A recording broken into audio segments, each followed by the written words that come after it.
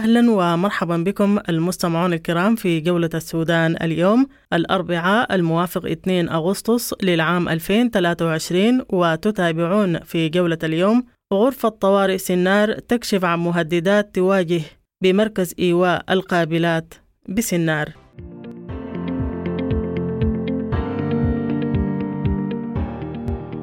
وتتابعون أيضا آخر التطورات بمدينة نيالا حاضرة جنوب دارفور. مركز إيواء الوافدين بمدرسة القابلات هو للأسف عبارة عن مستنقع لمياه الأمطار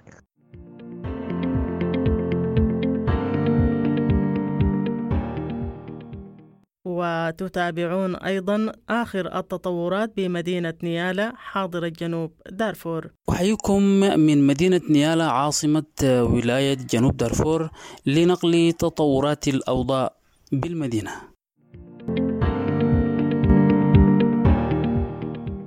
وفي جولتنا أيضا ارتفاع الوفيات والإصابات بضربات الشمس في مدينة بورسودان، ووزارة الصحة توجه المواطنين بالإكثار من شرب الماء وتحذر من ارتداء الملابس الداكنة. الحالات حتى الآن واصل 42 حالة وتقريبا زي 13 وفيات، كلها طبعا مرتبطة بارتفاع درجة الحرارة والرطوبة. وإسماعيل خريف أحد مشرفي مراكز إيواء نازحي طويلة وكتم بمركز نازحي أبو شوك بالفاشر يعكس الأوضاع الإنسانية والصحية للنازحين. أنا إسماعيل خريف من ضمن التيم العامل في مراكز إيواء نازحي طويلة وكتم. موجود لدينا 4 مراكز في معسكر أبو شوك، وجميع المراكز الآن بيعانوا من الغذاء، صحة، مواد بتاعت الإيواء.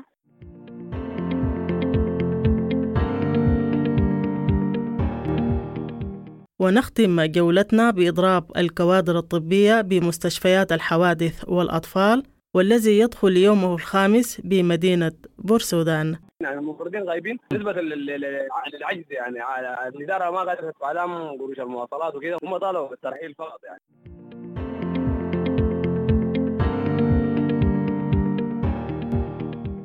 كالعادة نبدأ جولتنا بعناوين الأخبار. عناوين الأخبار ليوم الأربعاء الموافق 2 أغسطس عام 2023. اشتباكات عنيفة بين الجيش والدعم السريع وتبادل القصف المدفعي بنيالا مساء الثلاثاء. 334 ألف حالة نزوح جديدة خلال الأسبوع الماضي في مختلف أرجاء البلاد جراء تصاعد الحرب. أضرار كبيرة في مستشفى الأطباء بالخرطوم وانهيار جزئي لطوابق جراء القصف يوم الثلاثاء. قوات الدعم السريع تتهم الجيش بقصف مستشفى الأطباء وتدمير 18 مستشفى جراء القصف العشوائي. وقفة احتجاجية إسفيرية مساء اليوم الأربعاء لإطلاق سراح أحمد حسن أبو هريرة المعتقل بواسطة استخبارات الجيش. لجان مقاومة الكلاكلة المنورة تؤكد اعتقال عضو اللجنة ياسر طارق من قبل قوات الدعم السريع. الاستخبارات العسكرية تطلق سراح أمجد عمر وأحمد الدقر الثلاثة بعد اعتقالهما بتهمة الانتماء للجان مقاومة كرري. بلينكين يعبر لرئيس مفوضية الاتحاد الأفريقي عن قلقه إزاء العنف في دارفور. الولايات المتحدة وجنوب أفريقيا تدعوان إلى اتخاذ خطوات فورية لإنهاء العنف في السودان. مجلس الوزراء السعودي يطالب الأطراف السودانية بتغليب المصلحة الوطنية ورفض التصعيد العسكري في السودان. الحرية والتغيير تلتقي الأمين العام المساعد للجامعة العربية وتؤكد أهمية انطلاق عملية سياسية شاملة. السفير الأمريكي لدى الخرطوم يعلن عقد اجتماعات مثمرة مع الحرية والتغيير في القاهرة. الجسر الجوي القطري للمساعدات الإنسانية في السودان يستأنف نشاطه اليوم الأربعاء بإقلاع الطائرة 12. وصول مساعدات إنسانية صينية إلى بورسودان تتضمن احتياجات مكافحة الأوبئة وأدوية الملاريا والأمراض المزمنة. الهلال الأحمر السوداني يوزع مساعدات غذائية من السكر والدقيق على 1000 أسرة نازحة وعالقة بوادي حلفة. وزارة الصحة تؤكد 10 حالات وفاة جراء تزايد الحصبة في 7 ولايات، وتكشف عن 390 حالة إسهال مائي بجنوب كردفان.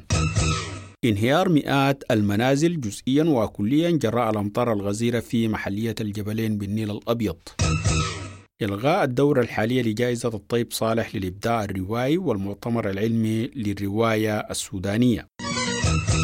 أهلا ومرحبا بكم المستمعون الكرام في جولة السودان اليوم، ونبدأ جولتنا من ولاية سنار والتي استقبلت عدد من نازحي الخرطوم في عدد من مراكز الإيواء، حيث كشفت غرفة طوارئ سنار عن مهددات تواجه النازحين بمركز إيواء مدرسة القابلات، ومن ضمن هذه المهددات عدم التصريف الجيد لمياه الأمطار، بالإضافة إلى نقص الغذاء وانتشار بعض الأمراض. جولة السودان التقت سيد محمد عضو غرفة طوارئ سنار للمزيد حول المهددات التي تواجه غرفة طوارئ سنار. الأوضاع الإنسانية لا تخفى على أي مواطن قاعد وموجود داخل مدينة سنار، وعارف سلفا إنه مركز إيواء الوافدين بمدرسة القابلات هو للأسف عبارة عن مستنقع لمياه الأمطار يعني. ودي واحدة بالمناسبة من المهددات الرئيسية اتكلمنا فيها ورفعنا تصور بأنه يا أخي إحنا محتاجين ردميات، محتاجين فتح المجاري، لكن للأسف بنصطدم بعوائق كده يعني. يقول لك يعني إحنا بنديك لكن الجاز منك. يا إخوانا أنا زول شغال بجهدي ذاتي يعني، بقدر البلقاء وداير أوفر أكل وشراب للناس الموجودة داخل مركزي والوافدين. ده ممكن يكون واحد من المهددات الرئيسية يعني. نحن لحد الآن الحمد لله ممكن نكون واجهنا أمطار من خفيفة لمتوسطة، ما وصلنا مرحلة الأمطار الثقيلة، لكن متوقعين يعني إنه نحن ممكن تحت أي لحظة المركز يتعرض للغرق يعني. واحدة برضو من المهددات الثانوية الممكن يكون فيها المصير إلى الآن ما معروف. ممكن الجامعة تفتح، وزي ما قلت إنه يا أخي الكامب هو تابع للصندوق القومي لرعاية الطلاب، وهو داخلية بتاع الطلاب يعني. فإلى الآن ما الرؤية ضبابية في الموضوع ده. دي ممكن تكون المهددات الرئيسية والثانوية. برضو واحدة من المهددات الثانوية تفشي الأمراض يعني، لعدم ذاته يعني المكان من ناحية صحية ما مهيأ يعني تماما. فأنا من هنا بناشد أي كل الجهات الحكومية، الجهات الخاصة، الجهات أو المنظمات المجتمع المدني أو منظمات الدولية، بأنه إحنا يا أخي تعالوا نقعد نتكاتف كلنا كده مع بعض عشان نمتص زي ما بقولوا آثار الصدمة، ونقدم ولو حاجة بسيطة للناس ديل. لأنه الخرطوم هي ما بس الخرطوم هي كل السودان، كانت لما كل السودان جواها. وانا متأكد تماما الحاجة دي لو كان حصلت في سنار او في النيل الازرق او في الجزيرة او في النيل الابيض او في الشمالية او في اي جهة تاني من بقاع السودان، والناس اللي قاعدين فيها تحركوا على الخرطوم، كان حيلقوا ترحاب اكتر من ده. لانه مجتمعنا السوداني احنا فيه صفات ممكن تكون حميدة شديد يعني. فالحوجات اللي نحن قاعدين نكون محتاجين لها بشكل يومي يعني، بنحتاج للدقيق ايا كان نوعه يعني، للكسرة او للقراصة او للعيش. ما قاعدين نتمسك بحاجة معينة يعني. بنحتاج لمواد غذائية يعني في شكل قاعدين نعتمد بشكل أساسي على الرز، العدس، ممكن اللحمة، لكن ما بكميات كبيرة يعني. برضو بنحتاج للبهارات، بنحتاج لأي حاجة ممكن بتكون هي بتدخل في صناعة الطعام، احنا بنحتاج لها بشكل كامل يعني. بنحتاج برضو للأواني، لأنه صراحة الأواني اللي قاعدة جوا الكامب ما مغطية كل الناس يعني. حتى نحنا لما نجي نوزع الوجبة بنكون بنوزع لناس بننتظرهم لحد ما هم ياكلوا ويجيبوا الصحانة ونغسلها، وبعد ذاك نعبي للناس التانيين. بنحتاج لأي حاجة فعليا قاعدة تكون هي موجودة في أي بيت سوداني. بنحتاج للبطاطين، بنحتاج للملابس القديمة، لأنه في ناس بيجوا طالعين بالملابس اللي هم لبسوها بس يعني. بنحتاج للكبابي، بنحتاج للسرامس بتاعت الشاي والقهوة يعني. الوضع الاقتصادي يعني احنا عارفين وحاسين والله، وما عليه سنار بس على كل السودان الوضع الاقتصادي ضاغط. لكن الناس لو اتكافلت مع بعض صدقوني حنطلع عليه بر الأمان، وإن شاء الله ربنا يرفع عننا البلاء والوباء والغلا إن شاء الله يا رب. مرحبا بكم من جديد المستمعون الكرام في جولة السودان اليوم، وننتقل إلى حاضرة ولاية جنوب دارفور مدينة نيالة مع مراسلنا من هناك ليعكس لنا آخر التطورات في مدينة نيالة. مستمعي ومتابعي راديو دبنقا الأعزاء، أحييكم من مدينة نيالة عاصمة ولاية جنوب دارفور لنقل تطورات الأوضاع بالمدينة.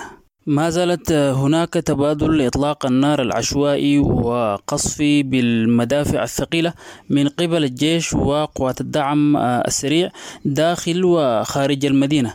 وشهدت نيالة خلال الثلاث أيام الماضية نشاط واسع للمفلتين الذين يقومون بنهب ممتلكات المواطنين في الأحياء السكنية وخاصة جنوب الوادي، في الوقت الذي غادر فيه معظم السكان إلى الريف، إضافة إلى حركة لجوء واسعة لشباب إلى دول الجوار وخاصة دولة جنوب السودان. أما بالنسبة للأسواق بنيالة، وكما تابعتم في الأيام الماضية فقد تم نهب السوق الشعبي وتدميره تماما من قبل المنفلتين، والآن عاود صغار التجار نشاطهم في السوق، ولكن أسعار المواد الغذائية مرتفعة جدا مع عدم توفر المبالغ النقدية في أيدي المواطنين، وذلك لعدم صرف مرتبات العاملين في الخدمة المدنية حتى هذه اللحظة. وأيضا تشهد مدينة نيالة انقطاع تام للتيار الكهربائي وانقطاع متكرر لشبكة الاتصالات زين.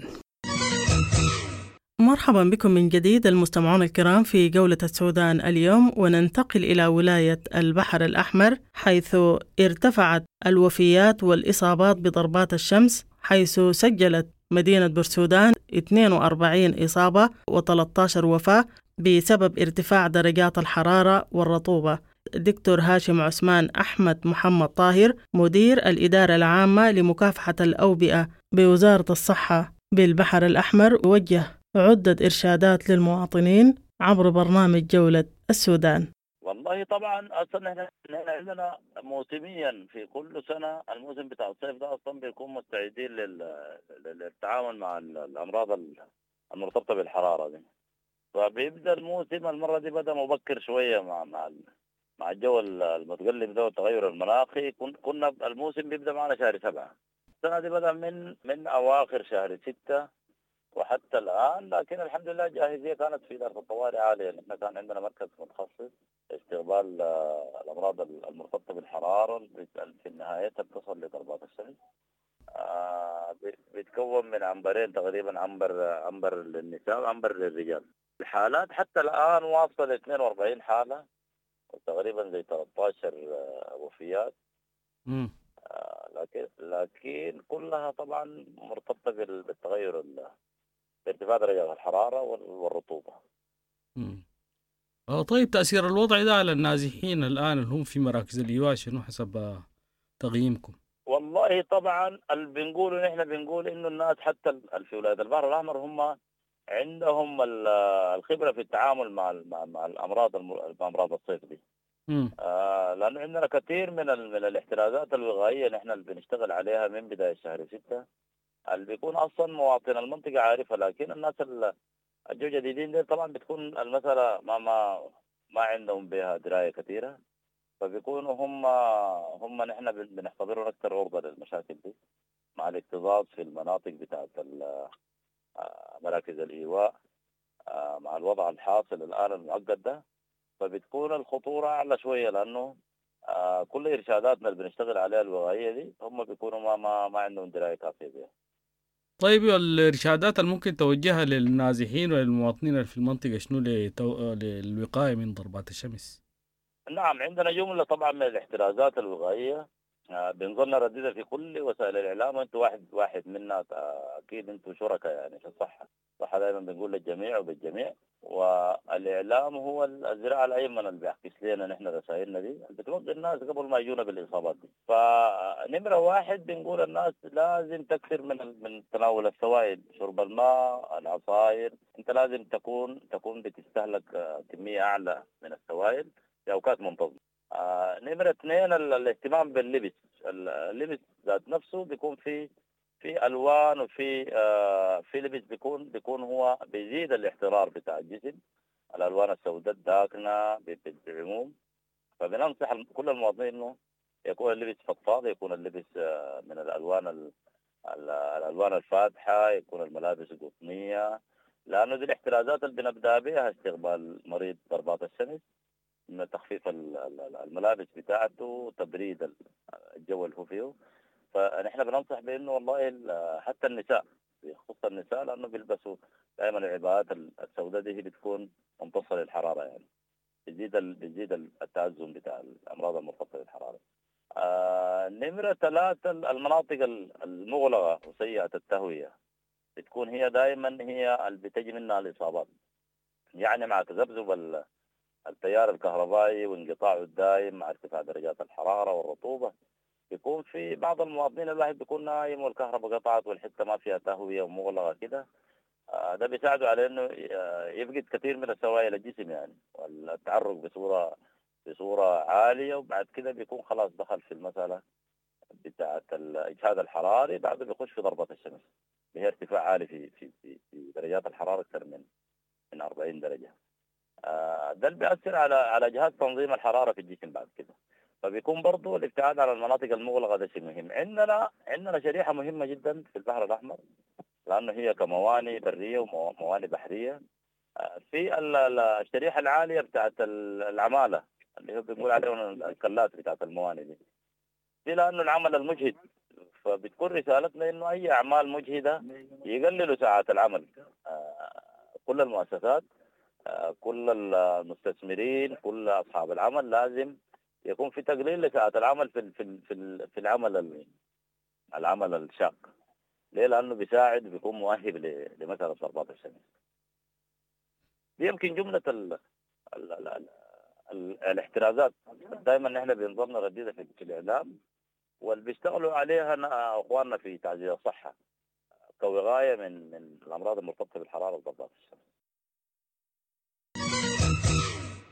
مرحبا بكم من جديد المستمعون الكرام في جولة السودان اليوم، وننتقل إلى ولاية شمال دارفور وحاضرتها الفاشر، والتي استقبلت عدد من النازحين من منطقة طويلة وكتم. جولة السودان التقت إسماعيل خريف أحد مشرفي مراكز إيواء النازحين بمعسكر أبو شوك للنازحين ليعكس لنا أوضاع النازحين بمراكز الإيواء بمعسكر أبو شوك. مرحبا بك. أنا إسماعيل خريف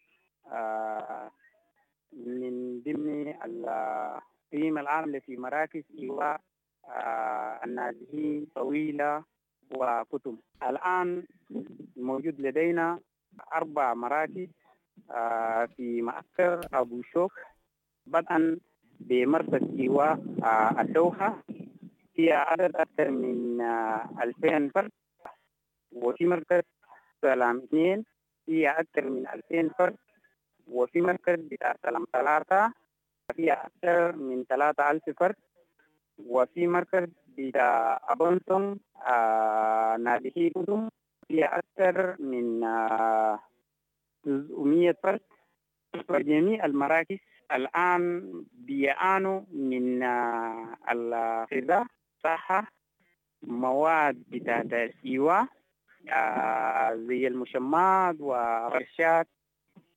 يعني تيجي برضو محتاجين رغم إنه موجود مركز IRC بالنسبة للمطورين قاعد بيقدم لهم خدمات صحية، لكن الآن برضو محتاجين لمجموعة بتاع شنو الجانب الصحي في بمثل في دواء وفي بعض المستلزمات بتاعت معمل. طيب جملة النازحين الموجودة في معسكر أبو شوك ما يقارب حوالي 5-6 ألف فرد، بالإضافة إلى نازحين الموجودين سابقا في داخل معسكر أبو شوك. النازحين دعوا من طويلة ومعسكراته ومن كتم ومعسكرات. طيب الناس دي الآن بجد يعني محتاجين لكل الخدمات لا زي الغذاء بالذات. صحيح إنه مما عطوا هنا واقف معهم في جانب الغذاء والماء اللجان العامل في داخل من أبناء المعسكر نفسهم وجزء من الناس اللي نزحوا كلهم متحدين معا إلى هذا اليوم بفتش لهم الغذاء من جانب بتاع الأصوات، من جانب بتاع الخيريين، من جانب بتاع المنظمات. لكن بجد محتاجين خدمة حقيقية. يعني حتى المنظمات اللي عامل في ولاية شمال دارفور برضو ربما يكون ما عنده حاجة اللي تكفيه بالنسبة للغذاء أو لمواد بتاع حاجات بتاع الإيواء. لذلك الآن هم محتاجين وفي أمس الحوجة بالنسبة لشنو للغذاء. في أيضا في نازحين موجودين على مستوى غربي فاشر في دوكي وفي أمحجالي، وأيضا في نازحين أخرى فروا من طويلة غربا إلى منطقة تردونات ومناطق طويلة على الأموم ولحد يوصلوا فنجا. أيضا النازحين الموجودين هناك حالتهم سيئة جدا، بالذات الجانب الصحي والجانب الغذائي. الناس الموجودين في داخل فاشر بفضل بتاع كل اللجان الموجودين هنا وضعهم الآن مستقر، لكن الآن محتاجين لبعض الخدمات. وأيضا أنبه أنه هنالك في أكثر من 10-15 مركز في داخل فاشر، منها مركز أبو طالب لنازحي كتب، ومنها مراكز رديف، وجميع المدارس الجنوب في أحياء الجنوب اللي فاشر إنه نازحين كثيرة يقدر أعدادهم ما بين 10-15 ألف نفر. ونختم جولة السودان اليوم من مدينة بورسودان، والتي دخلت فيها الكوادر الطبية في إضراب مفتوح عن العمل، والذي يدخل يومه الخامس بسبب عدم صرف رواتبهم لمدة 5 أشهر. هذا الإضراب شمل مستشفى الحوادث ومستشفى الأطفال. جولة السودان التقط الناشط المجتمعي الأمين حامد للمزيد حول هذا الإضراب. إضراب مستمر. الوضع الآن في مستشفى الأطفال شبه غياب يعني الكامل للممرضين، وجود للأطباء. بالنسبة لمستشفى الحوادث مغلق تماما. في صيدليات برضه تابعة للإمداد الطبي، جزء منه كبير هو واقف، والجزء الآخر في داخل في خط الإغلاق. مستشفى الأطفال ده هو يعني بالأصح غياب للممرضين، يعني الممرضين غايبين نسبة للعجز. يعني الإدارة ما قادرة تدفع لهم قروش المواصلات وكذا، هم طالبوا بالترحيل فقط. يعني انت وياهو الترحيل ما قدروا يوفروا لهم، وقدموا خطاب للأطفال. الإدارة حقهم، الإدارة قدمت خطاب للطب العلاجي، ما لقوا أي استجابة من الطب العلاجي. العلاج. هو الإضراب ده بدأ من الأسبوع اللي فات اللي هو المسيرة اللي فات. الآن مستشفى السودان التعليمي خارج نطاق الخدمة، مغلق تماما. الحوادث والطوارئ و80% من المستشفى هو مغلق. والله أول حاجة يمكن الناس هسه تنظر القصة دي من ناحية إنه هي مطالب بتاعت ممرضين. تمام، ممرضين ما ماخذين قروشهم لمدة 4 يعني فترة 4 شهور ما ماخذين قروشهم. تمام، واحد. الحاجة الثانية يعني المستشفى ده أصلا هو ما صالح، يعني ما صالح، هو ما صالح إنه يكون مستشفى بيطري، ما صالح للحياة حق العاديين ده، ما صالح للحياة البشر. مستشفى ما فيه أي حاجة، مستشفى خالي من أي حاجة. قلت لك غرفة الطوارئ والإصابات أو قسم الطوارئ والإصابات بتمثل في غرفة مغلقة، ما في أي حاجة. المستشفى فاقد يعني الطبيعة حاجة من هذا اللي يعمل المستشفى.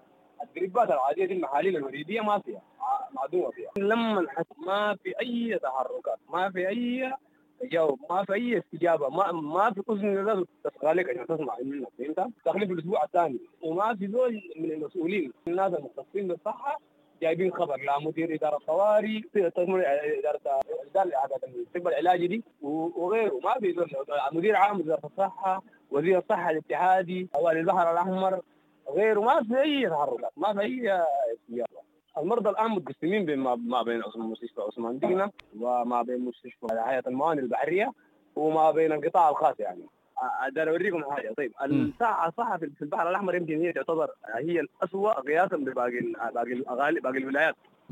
يعني زي القطاري زي كذا. فهمت؟ نسبة لانتشار حياة كثيرة. أول حاجة في فساد خيالي في البحر الأحمر. بهذا المستمعون الكرام نصل بكم إلى ختام جولة السودان اليوم. لقاءنا يتجدد بكم غدا في جولة جديدة. حتى الملتقى، لكم تحياتي وتحايا الفريق العامل. إلى